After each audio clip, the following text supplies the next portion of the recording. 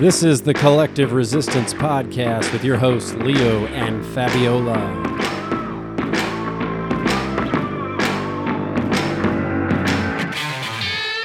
We will be discussing why we find ourselves resisting the narratives of the Common Collective, as well as why the Common Collective resists new information. All right, Leo and Fabiola here. Fabi, how are you doing this evening? I'm doing good. How are you? I'm good. You know, I've had a few cervezas at the pizzeria, so I'm feeling pretty smooth. Good for you. So we're going to start this out. I want to just kind of give you guys an idea. We did the last episode on cases and the RT-PCR test that is used to diagnose whether someone has the coronavirus or not.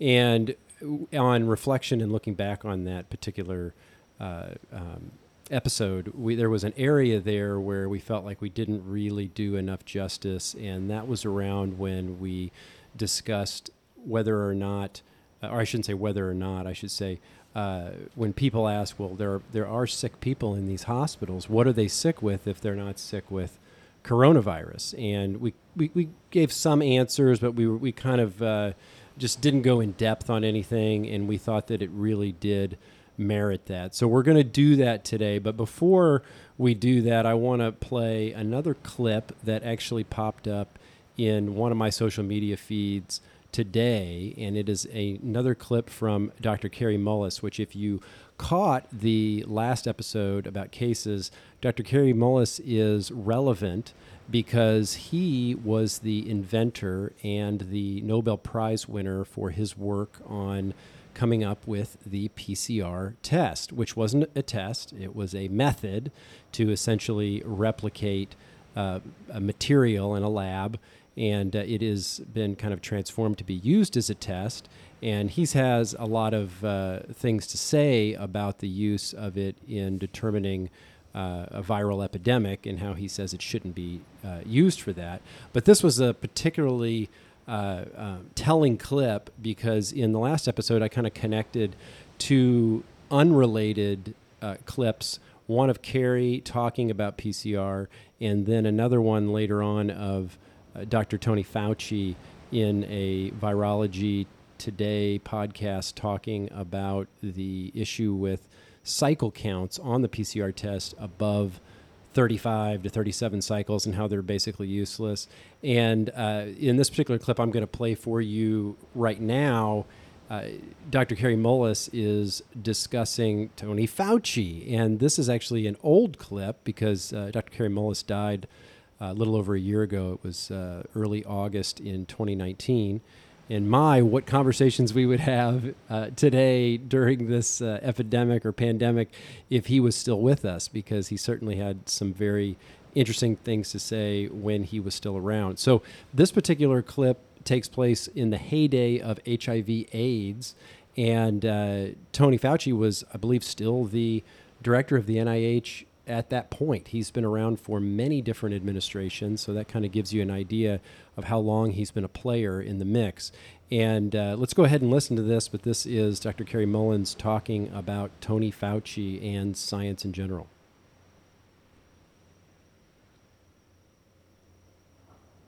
Humanity that wants to go to all the details and stuff and listen. You know, these guys like Fauci get up there and start talking. You know, he doesn't know anything really about anything, and I'd say that to his face. Nothing. The man thinks you can take a blood sample and stick it in an electron microscope, and if it's got a virus in there, you'll know it. He doesn't understand electron microscopy, and he doesn't understand medicine, and he should not be in a position like he's in. Most of those guys up there on the top are just total administrative people, and they don't know anything about what's going on the bottom. You know, those guys have got an agenda, which is not what we would like them to have, being that we pay for them to take care of our health in some way. They've got a personal kind of agenda. They make up their own rules as they go. They change them when they want to, and they smugly, like Tony Fauci, does not mind going on television in front of the people that pay his salary and lie directly into the camera. You can't expect the sheep to really respect the best and the brightest. They don't know the difference, really. I mean, I like humans. Don't get me wrong, but basically, the vast majority of them do not possess the ability to judge who is and who isn't a really good scientist. I mean, that's the problem. That's the main problem, actually, with science, I'd say, in this century, because science is being judged by people. Funding is being done by people who don't understand it. Okay, who do we trust? Fauci? Fauci doesn't know enough to, if Fauci wants to get on television with somebody who knows a little bit about this stuff and debate him, he could easily do it, because he's been asked. I mean, I've had a lot of people, president of the University of South Carolina, ask Fauci if he'd come down there and debate me on the stage in front of the student body, because I wanted somebody who was from the other side to come down there and balance because I felt like, well, these guys can listen to me, but I need to have somebody else down here that's going to tell me the other side. But Fauci didn't want to do it.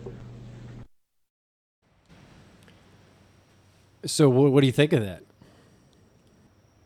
I guess in science, the same thing happens, where people at the top, they do the administrative work and they just don't work with the science, close to the science, at the microscope, at the lab. But they are out there making policy. Well, and I think that the interesting thing to me is that I've been critical of Fauci, and there have been other people that have been critical of Fauci, but they really aren't people within science and whatnot. They're maybe pundits, or they're just regular people like you and I.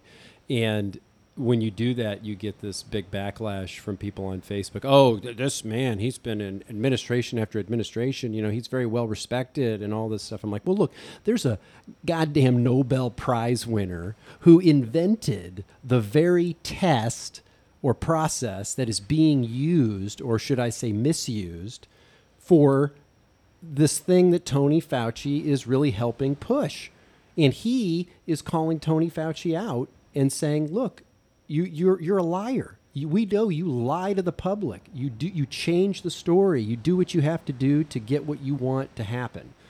And so, I mean, I throw that back in people's faces now. I put that clip up on Facebook, and I just thought it was funny. I got like no comments. And part of it, I think, is that people just don't understand what's going on. But isn't that the intriguing thing? There is all this going on in the background with these personalities that are in play and whatnot, and this is important, and people don't know about this, and people are just like, oh, well, this person is at a high position in the government, so they must know what they're doing. Why would we question them?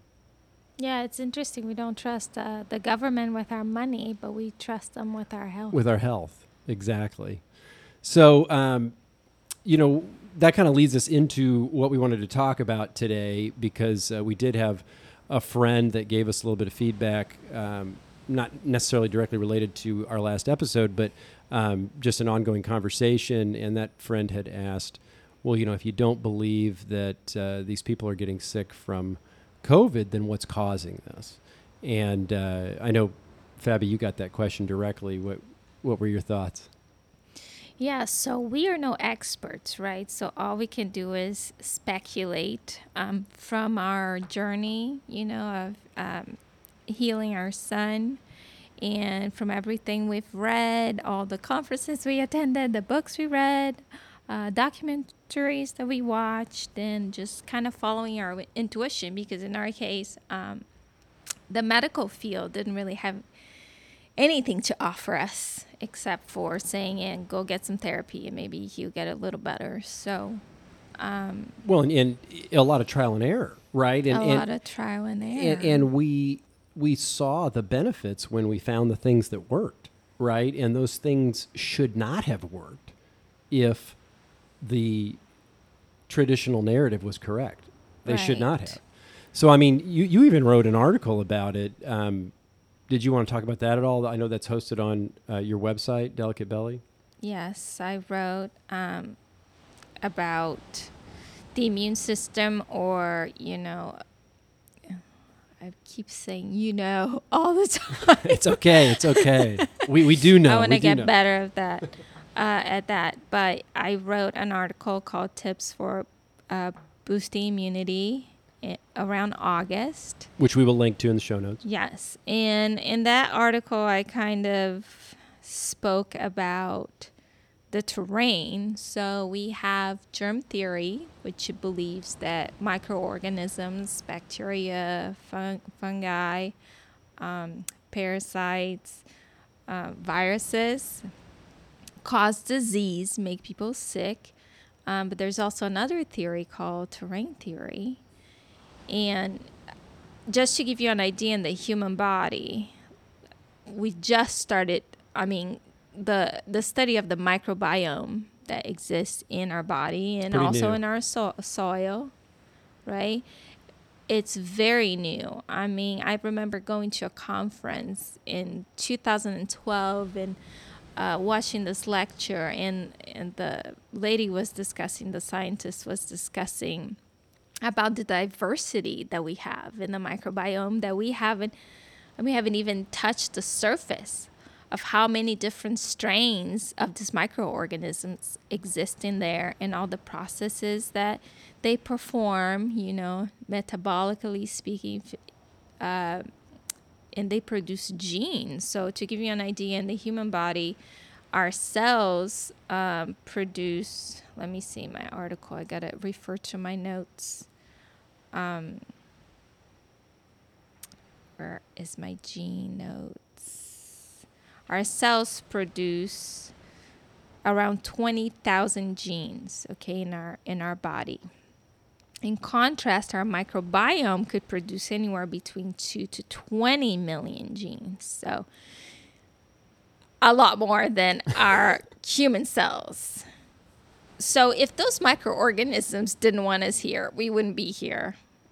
So when we talk about terrain, just to give you an idea in comparison to germ theory, one of the doctors that we like to listen to, Dr. Cowan, has this example on cow's milk and listeria.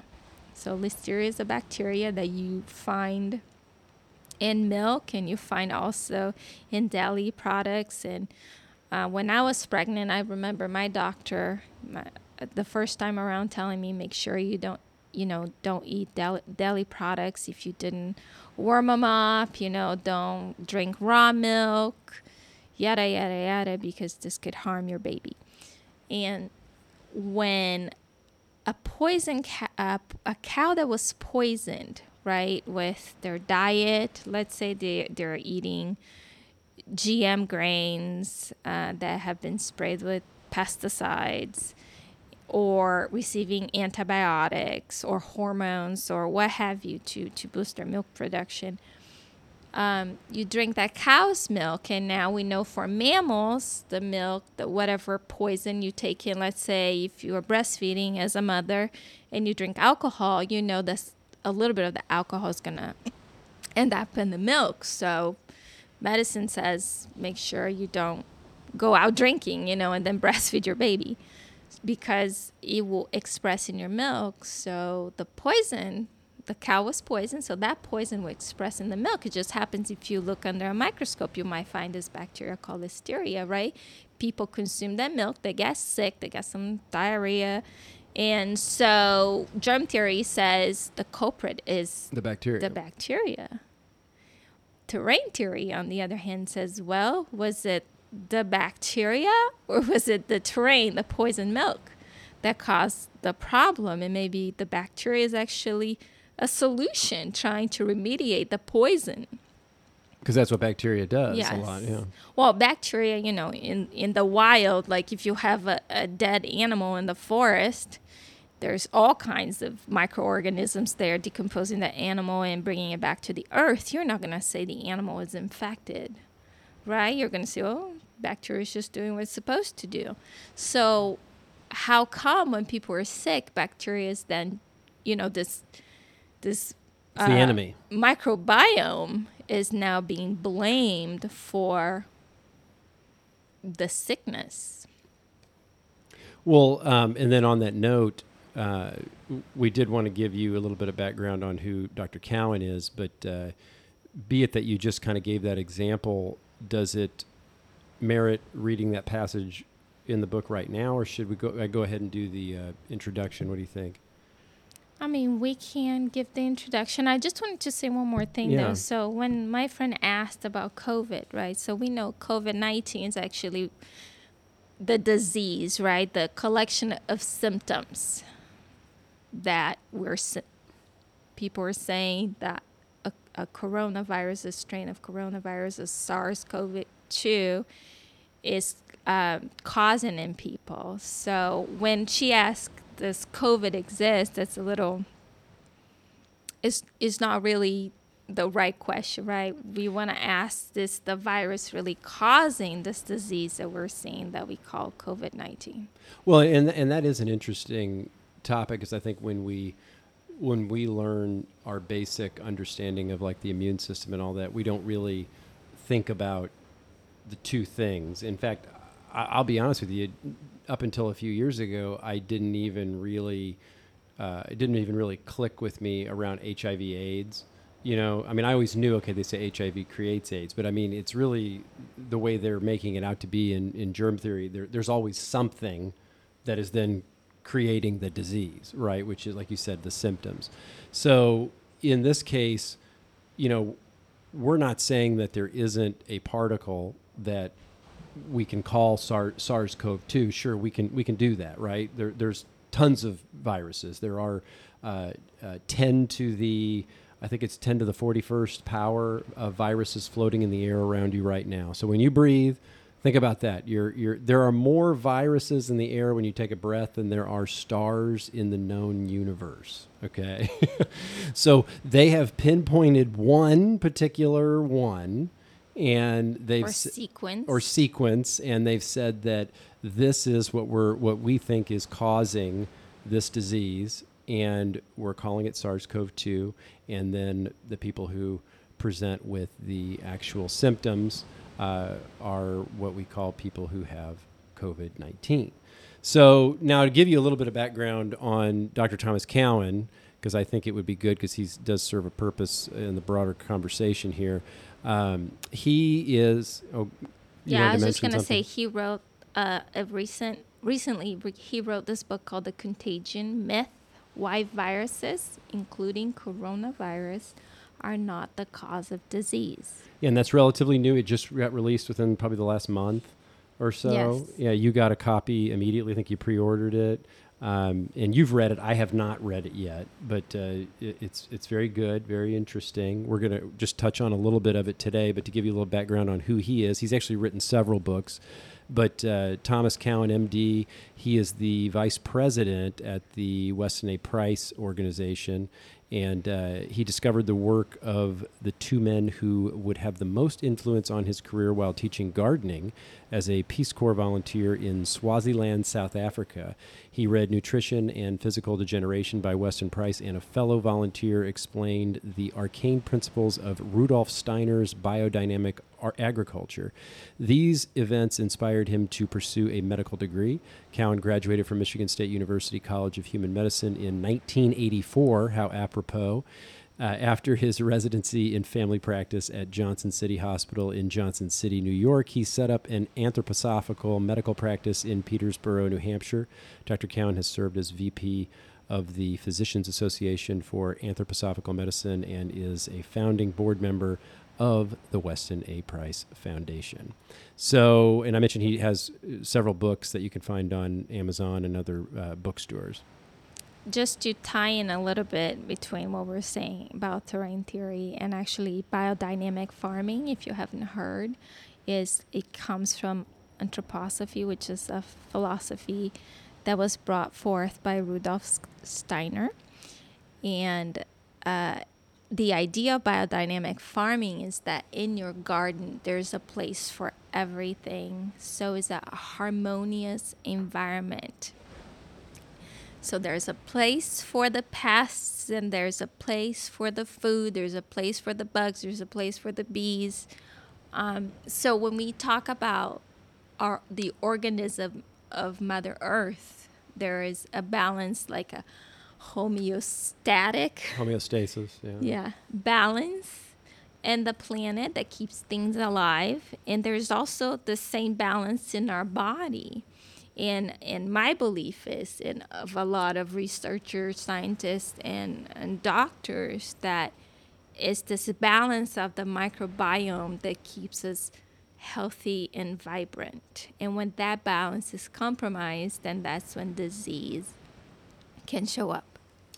And just to go ahead and dive in on that other clip that I had mentioned to you, this is from a recent interview that Dr. Cowan did with Melissa Floyd on her podcast, which is, what's the name of that? What They Aren't Telling You. What They Aren't Telling You. And Yeah. great podcast, by the way. And Melissa, she's a mother of a vaccine-injured child, and she's an activist in that field. And she's been very vocal about what's happening, and also very vocal about the vaccine that's coming. Yeah, and she's fantastic. I mean, she really does a nice job. She produces, all her own content, and we're excited that she did this interview with Dr. Cowan. Although I will tell Dr. Cowan he needs to get a new microphone. Yes. So let's go ahead and play that real quick. It has to do with Kary Mullis, who we played in that first clip. So let's hear him talk about that. Viruses are how the body excretes toxins. And, it's very similar to a guy named Kary Mullis, who actually was the inventor and given the Nobel Prize for discovering this PCR test, which is the test that's being used to so-called, prove that this is caused by a virus. And Kary Mullis was adamant that this test can never be used, A, to diagnose a viral infection. Mm-hmm. B, you can never use this test to prove viral causation, period. And he said anybody who tries to do that either simply doesn't understand the science or the nature of this test.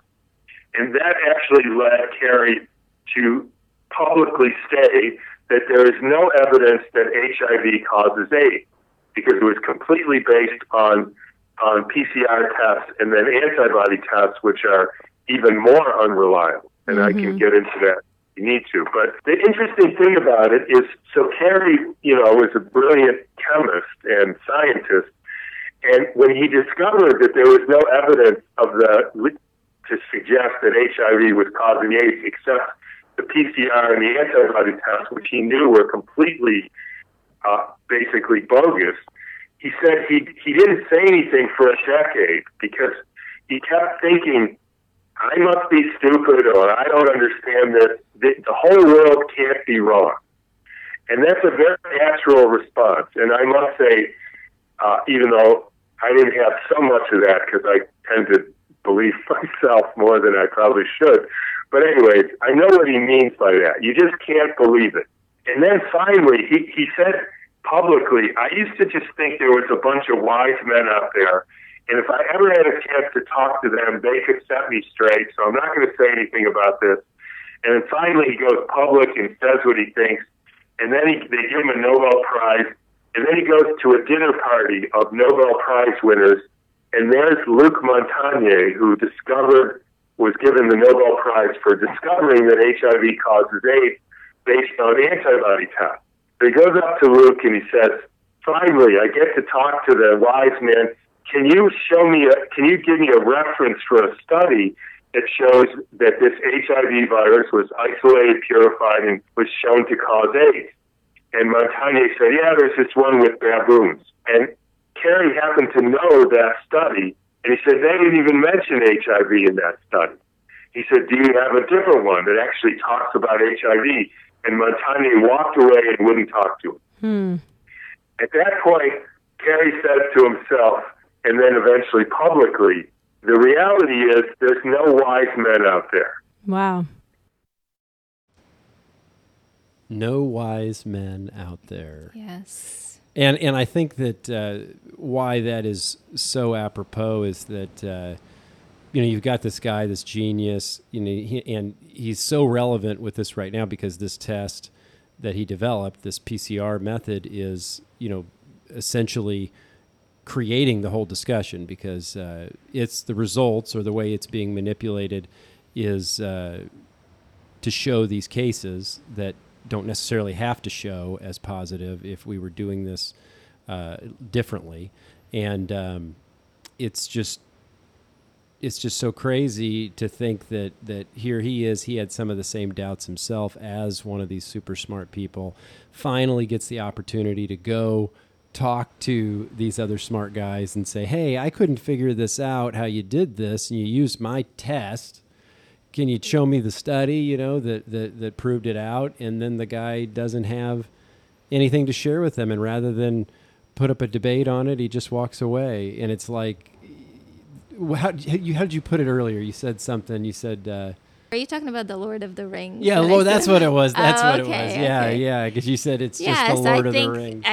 I think the world might work a little bit like that. You give someone some notoriety, right? And you say, hey, here, you're going to win this Nobel Prize. We're going to give you a bunch of money. But there could be an agenda behind it. And maybe he doesn't say anything because here he's getting, notoriety. He's getting money. He's going prestige. along with the He train. might be. We don't know. We don't know. But don't know, but it's but- intriguing, because here is another guy that also won a Nobel Prize, in science, and this guy just says, you know what, I don't need to have this conversation. You know what I mean? And that's just wild to think of that. Yes. And now look where we're at many years later. So anyway, I know there was a piece then from Dr. Cowan's book that you wanted to read in regards to Louis Pasteur. Yeah, but before I read that, there's this meme I ran across, and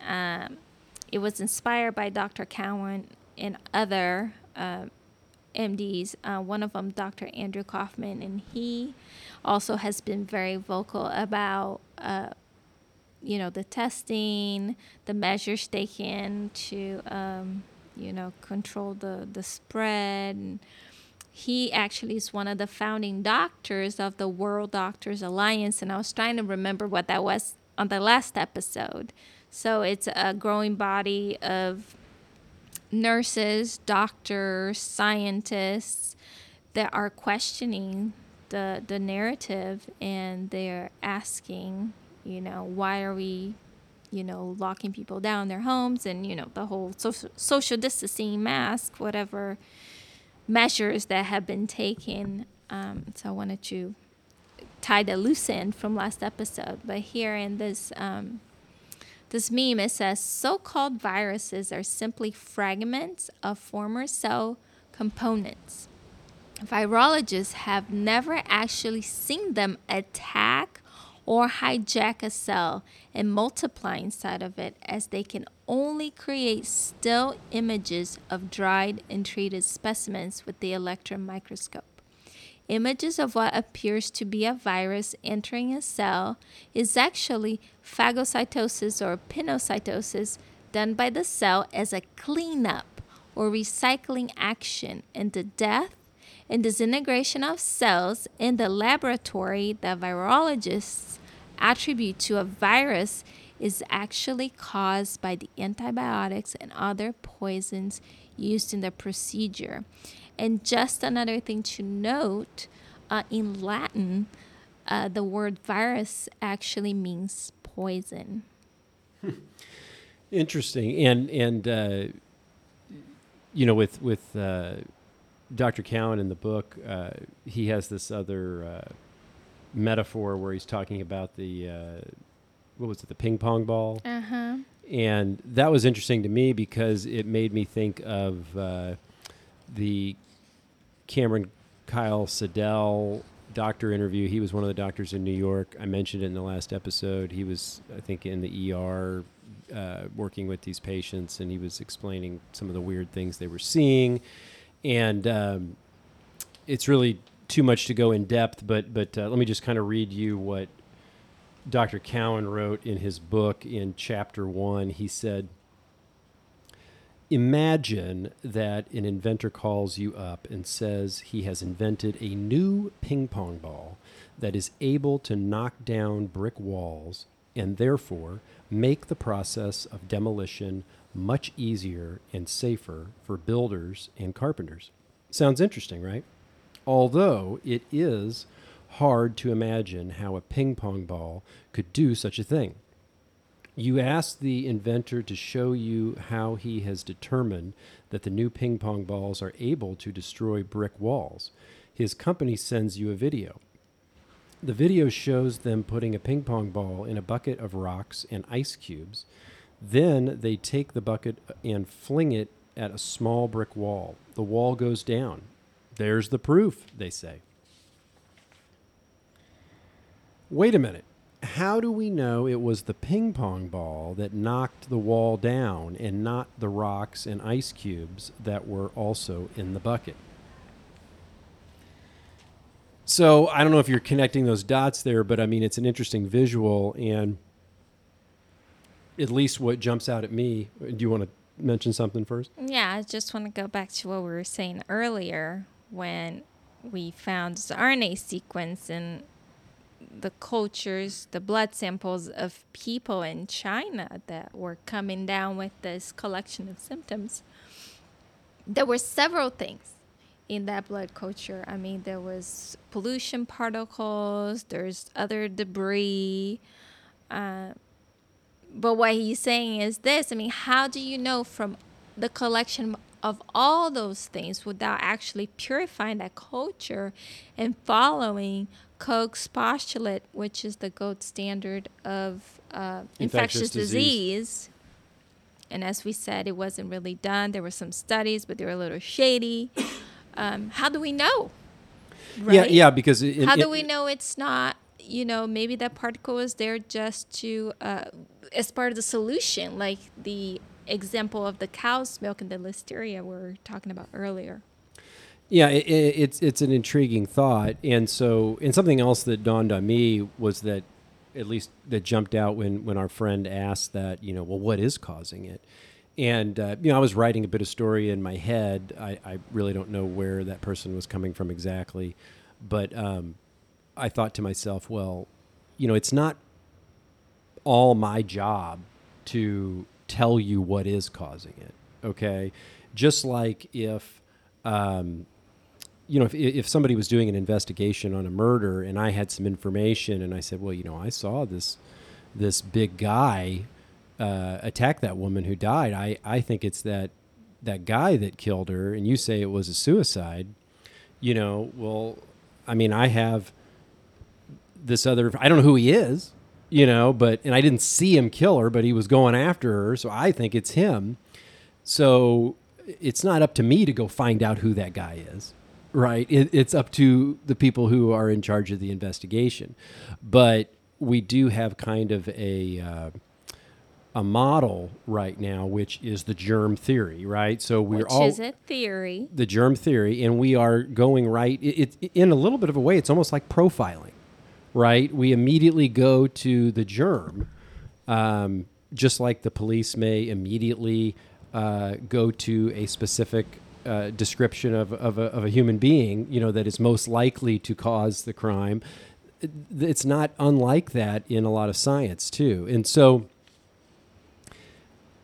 I'm not saying we have all the answers, but we're saying that since they did not do the full isolation of the virus and the culture, then they haven't ruled out all those other things that are in the blood. And I think a lot of people don't realize how many things are in blood and tissue. I mean, you're talking about, just almost countless numbers of things that are in there. And so to pinpoint one thing, is like to go out and pinpoint one star in the universe and say, okay, that's what's doing it and nothing else. Or the ping pong ball. So we say it's the ping pong ball that's breaking the brick wall. Yeah. But then we have rocks and we have ice and we have a bucket. Well, and then the other piece too is when you look at the symptoms, right? The symptoms are like ever changing. They're always moving. It's like nobody gets sick from anything else. So it's like, is that likely? Do other diseases present like that? It doesn't seem like it. It seems like COVID may be one of the first ones that presents like that, where it just keeps inventing symptoms. Even today, I just read a thing about, I sent you that link about, they were saying children now who, even if they were asymptomatic, are showing markers for having blood vessel damage if they test positive for COVID-19 in the bulk of the positive tests. I mean, they just keep coming up with new stuff, but they're only looking to COVID. They're not looking around at anything else. We're not looking at the environment. We're not looking at the terrain. So how do we know what's causing it if we're, first of all, not using the gold standard? So basically, we are using epidemiology to prove that there's this RNA sequence that's causing a disease, right? So we're observing. So way back in the day, there were people getting sick, sailors, sailing in the ocean. They were getting this disease. They were presenting all kinds of symptoms. And people thought that disease was transmissible at the time, and they were scared. And, some people get it, other people don't. But a lot of people were dying around the same time in these ships. I think it was the 1700. And I think that they finally figured out that those sailors were actually vitamin C deficient. Yeah, it was a vitamin. It was something that they had scurvy. Scurvy. That's what it was. So here we are, by observation epidemiology, we're saying, okay, they're all getting sick at the same time. It must be like they're transmitting it to each other. But it turns out the diet they were having, sailing across the oceans, was devoid of vitamin C. I believe it was vitamin C. And then they were developing this disease now that we know as scurvy. Well, and to bring that to the broader point when we're talking about these people getting sick, I mean, we have different waves of this, right? We had the initial wave. We have this second wave, if you will. And we had the lull in the middle. But what I was trying to make the point in the last episode, I don't think I did a very good job, but if we try to tie the testing, right? So if we say, hey, people are normally getting sick with normal things, right? Like the flu or common colds or whatever. And under normal circumstances, when COVID didn't exist, people aren't thinking too much of those things, right? A lot of people would just, like I said, take some NyQuil, watch some Netflix for 4 or 5 days and get over it, right? But we are in this vacuum of stress and constantly being told about how deadly and lethal this is. That puts your mind in a fight or flight state for a lot of people, and that releases cortisol, which essentially makes you more susceptible to sickness. It can make whatever sickness that you may have even worse to combat. It can cause chronic inflammation, right? So we talk about fight and flight. If there's a tiger coming at us, the human response is, let's throw a bunch of oxygen at our larger muscles, and pump blood to them so you can run and fight if you have to, so you can save yourself. But what happens with this threat, or what people are calling the invisible enemy, right?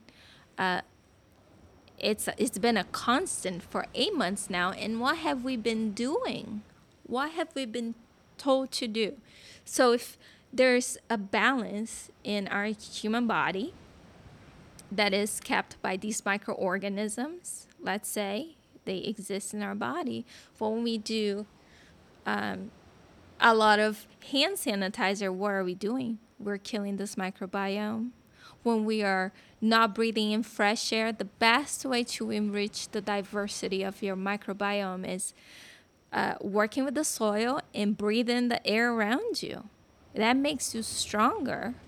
And now we are not supposed to be around people, right? And different people have different diversity of the microbiome. Like when you are born as a child and you go through the birth canal, there is a flora of bacteria there in the birth canal that the child will, inhale or ingest when they go through. And that becomes their initial microbiome. And a lot of children these days, if you're born of C-section, and, that's needed sometimes, emergency C-section, or in some countries like Brazil, most births, I would say like 90% of the births are C-section, you're going to inherit the microbiome because the baby's not able to go through the birth canal of the hospital, right? And what is that?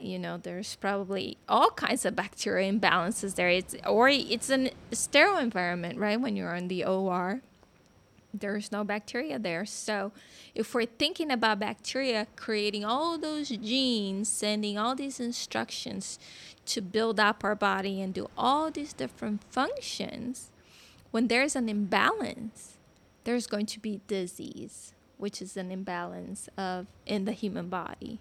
Well, Dr. Cowan, that reminded me, he spoke with, I can't think of who his guest was, but she was very well versed in glyphosate. And she talked about the fact that,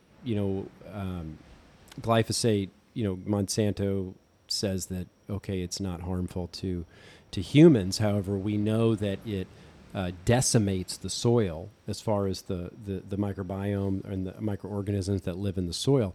And you are like half microorganisms or more in your body. So now your food that has these microorganisms that you're ingesting no longer has any of these microorganisms. So you no longer have that part of your body. Or the diversity. So by killing the microorganisms in the soil, you are killing yourself in a way, because those were part of what made you. And people don't realize that. They think you're a bunch of these tissues, and you have your organs, but you have so many organisms living inside of you. And those organisms are also helping, they're adjusting your mood. If parasites are asking for sugar and stuff, and they're causing cravings, they're getting your body to release things that tell you to eat sugar and all. So, I mean, there is so much going on in this machine that is your body.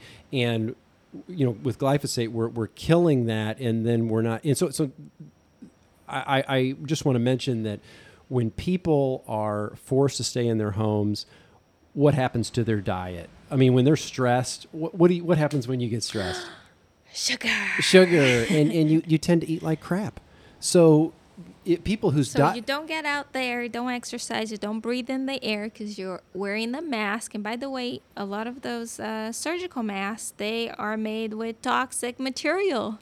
So there you are, wearing the mask, thinking we're protecting yourself and other people, which to me still, it doesn't really make sense, because if let's say you wear a seatbelt, are you wearing it for other people, or are you wearing it to protect yourself? So if you feel a mask works, and I'm all for people want to wear masks, it's their choice, but it doesn't help the situation, because here you're not breathing in fresh air, and on top of it, your mask might have toxic ingredients in it. And we will post a link about those ingredients. That could be ingredients or materials or chemicals that could be in your surgical, those blue masks, especially. And I think people should be honest with themselves, and how many people are handling the mask and washing it daily. I mean, how many people are doing that? Or let's say you're sanitizing your mask, right? You're putting more chemicals in there, more poisons, and that's not going to help your microbiome. So it's not going to help your immune system, because the microbiome plays a huge role in the immune system. Well, but to come back to what we were talking about, though, around what's causing this, so where I was trying to go with that is, now you have these people who are getting, these common everyday sicknesses, and they are under that immense stress, which exacerbates it. Right. And they believe things about it. They believe, oh man, I might have COVID, so I'm going to go in and I'm going to get tested. Well, now we're into the realm of the test. And as we talked about for an hour in the last episode that we published, the test is horrific. So now you've got, if you're in a test that is 35 cycles or more, which we established that most of the tests in the USA are 35, 40, 45 cycles, then you have a 97% chance of, or more, of it being a false positive. So now you've been told you have COVID. So if you're told you have COVID, are you going to stay at the hospital? Well, probably. Look, I'm having cough and I want to stay at the hospital. And so now the hospitals are filling up with people who, now, I mean, are there people that have a lot of strange symptoms as well? Yes, there are. But I mean, do we really know what the full makeup is that's in there? Is it a lot of people that have the flu? Because we did mention in the last one, too, that the flu seems to be nearly eradicated. Or maybe, there is this additional poison, and we will definitely be talking about that on another episode of other theories out there that is, think about it, in the air and the water. We have poison in the water, as we said in the last episode. We have poison in the air. We have poisons being injecting in us, and even for people that are pro-vaccines, which we're not against vaccines, but we have a problem with the ingredients of vaccines. We actually know what's in vaccines. So there are heavy metals and other ingredients that haven't been tested synergistically.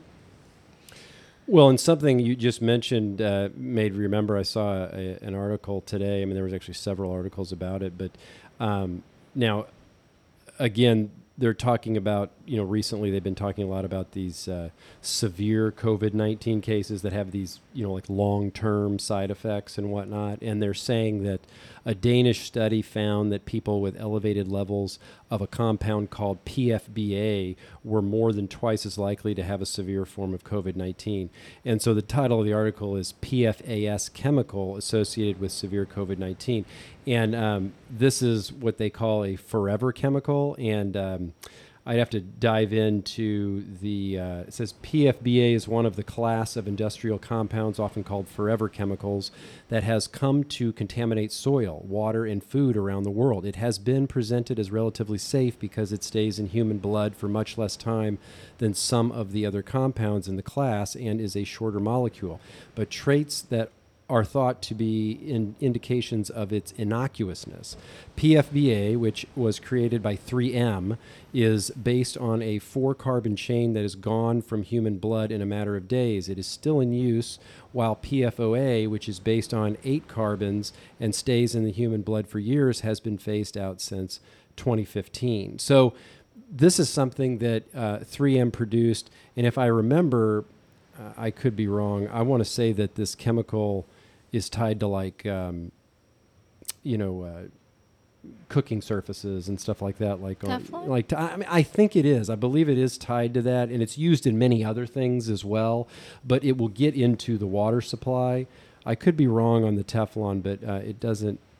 Here it says PFBA is used in electronics, clothing, including water-resistant outerwear, protective gear for medical staff and firefighters, such as surgical gowns, firefighting foam, carpets, floor polish, laboratory equipment, leather treatment, food packaging, cosmetics, including body lotions and foundation, concealer, eyeshadow, powder, and bike lubricants, according to a recently published paper on previously unknown uses of the chemical. Okay, so I was wrong on Teflon, but isn't that interesting? Because you mentioned in the last episode when we were talking about this, you said, even the clothes we wear, have chemicals in them and stuff. And so then these things get into the water supply. They never leave. And there have not been long-term studies to determine what the health impacts. And this is just one thing. I mean, people are dumping lots of pharmaceutical drugs into the water supply. They're getting rid of them in their toilets and sinks. And these don't just go away. The filter systems aren't able to get all of this out. And that load continues to increase. And again, there's no long-term studies saying, look, what's in the water that you're drinking? What is the long-term consumption of that cocktail doing to you? And so now we're pinning this on COVID-19, and we don't have any of these other things that are in the cocktail in the mix.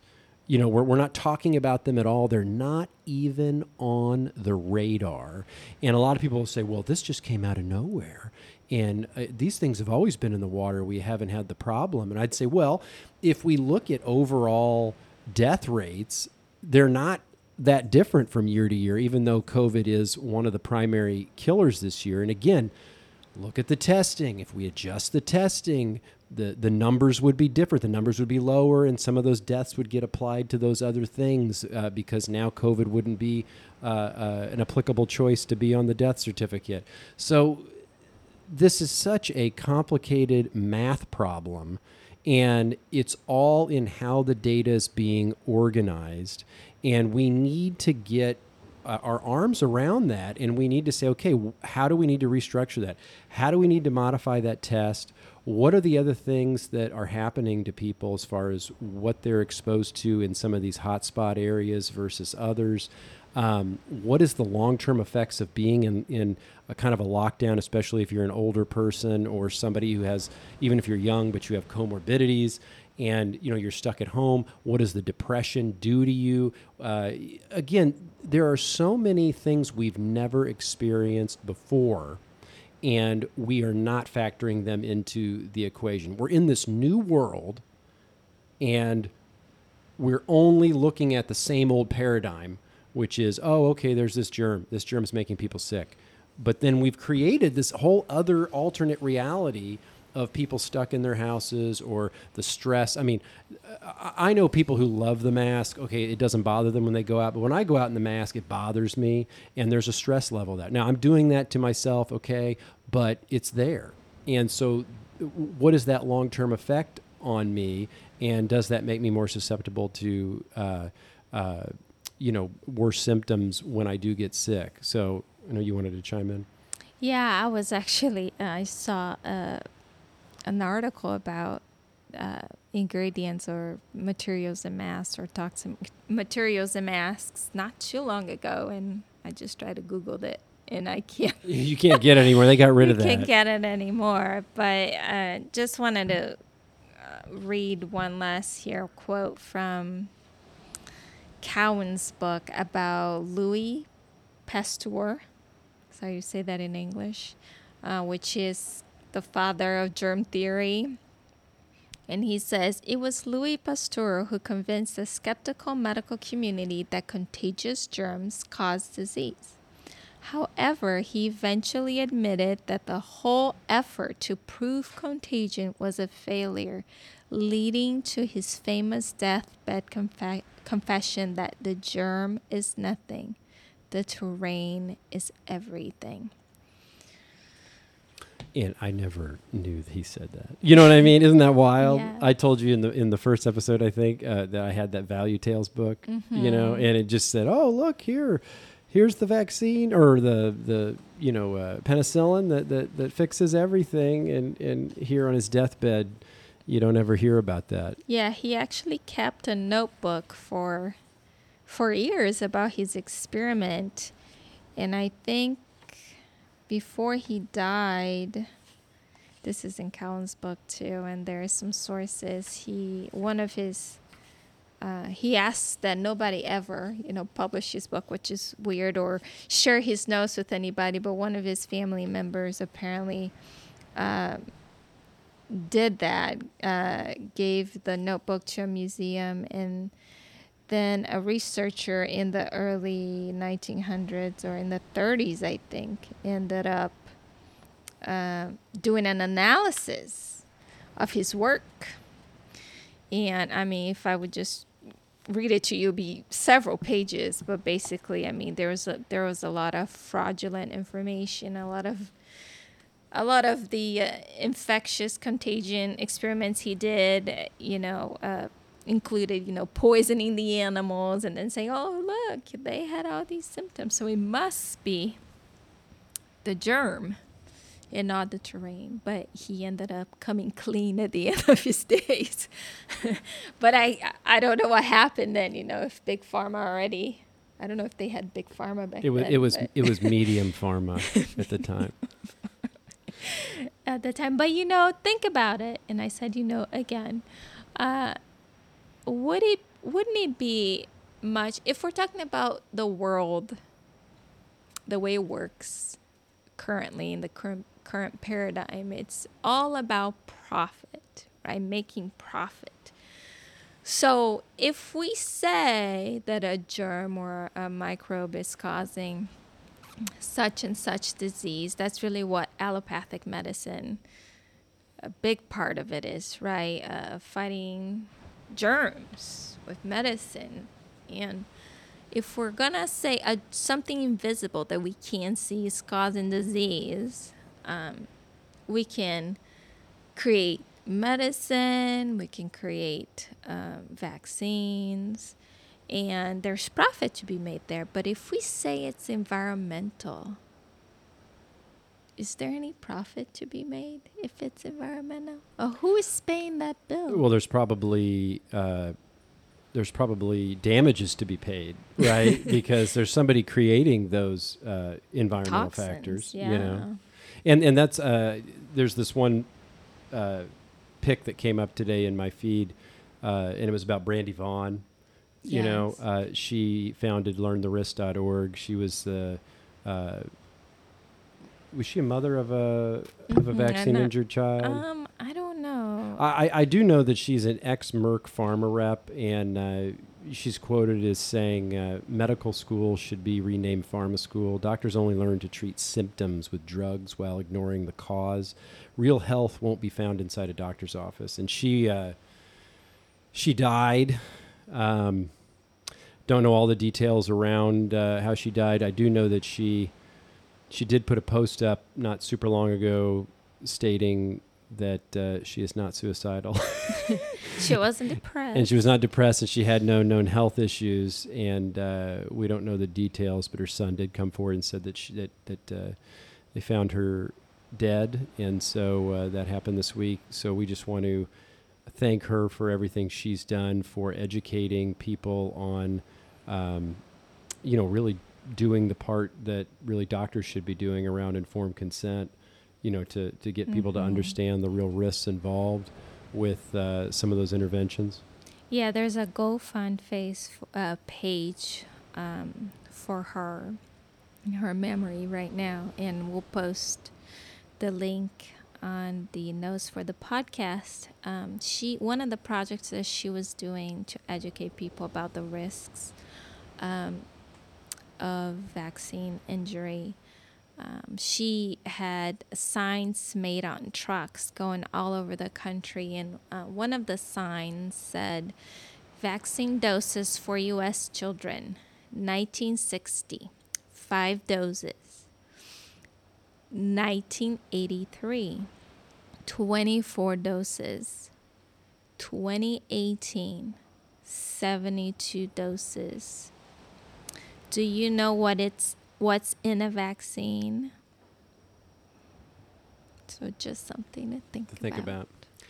I think that's probably a good place to end. Yes. Okay. I think we did it justice. I'm pretty happy with Are you? how we ended. I am cold, so I'm shivering a little bit. So when I talk, my voice is a little bit.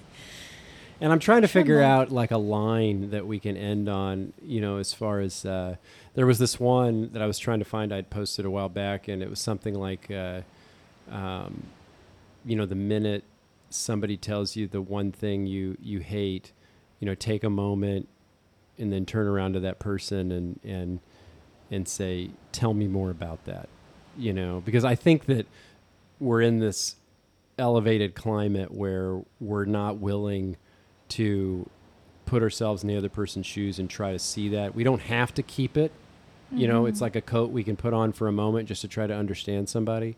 And I think that comes a long way. And we would, just so everybody knows, we would be willing to talk to anyone, who even sees things differently. In fact, we're going to try to even find people that see things somewhat differently so that we can Have a discussion. Exactly. Expand the conversation. Because we'll admit we don't have all the answers, We don't. but it's one of those things, like I've said before, it's the things that aren't being talked about, and it's these things like the test that seem so outright wrong, and they are the cornerstone for how this whole thing is structured, and we'd be having a very different conversation if we would do those differently. So I think that if we're not going to have that conversation, we know that they're not going to. Mr. Global, Mr. Global, yeah. is not going to have that conversation either. And we don't expect anybody to really, take everything we say as face value, right? This is our research. This is germ theory and terrain theory. They're both theories. They're right? both theories. One is just the is paying a lot of people's bills. A lot of people, I guess, a small group of people. Yeah.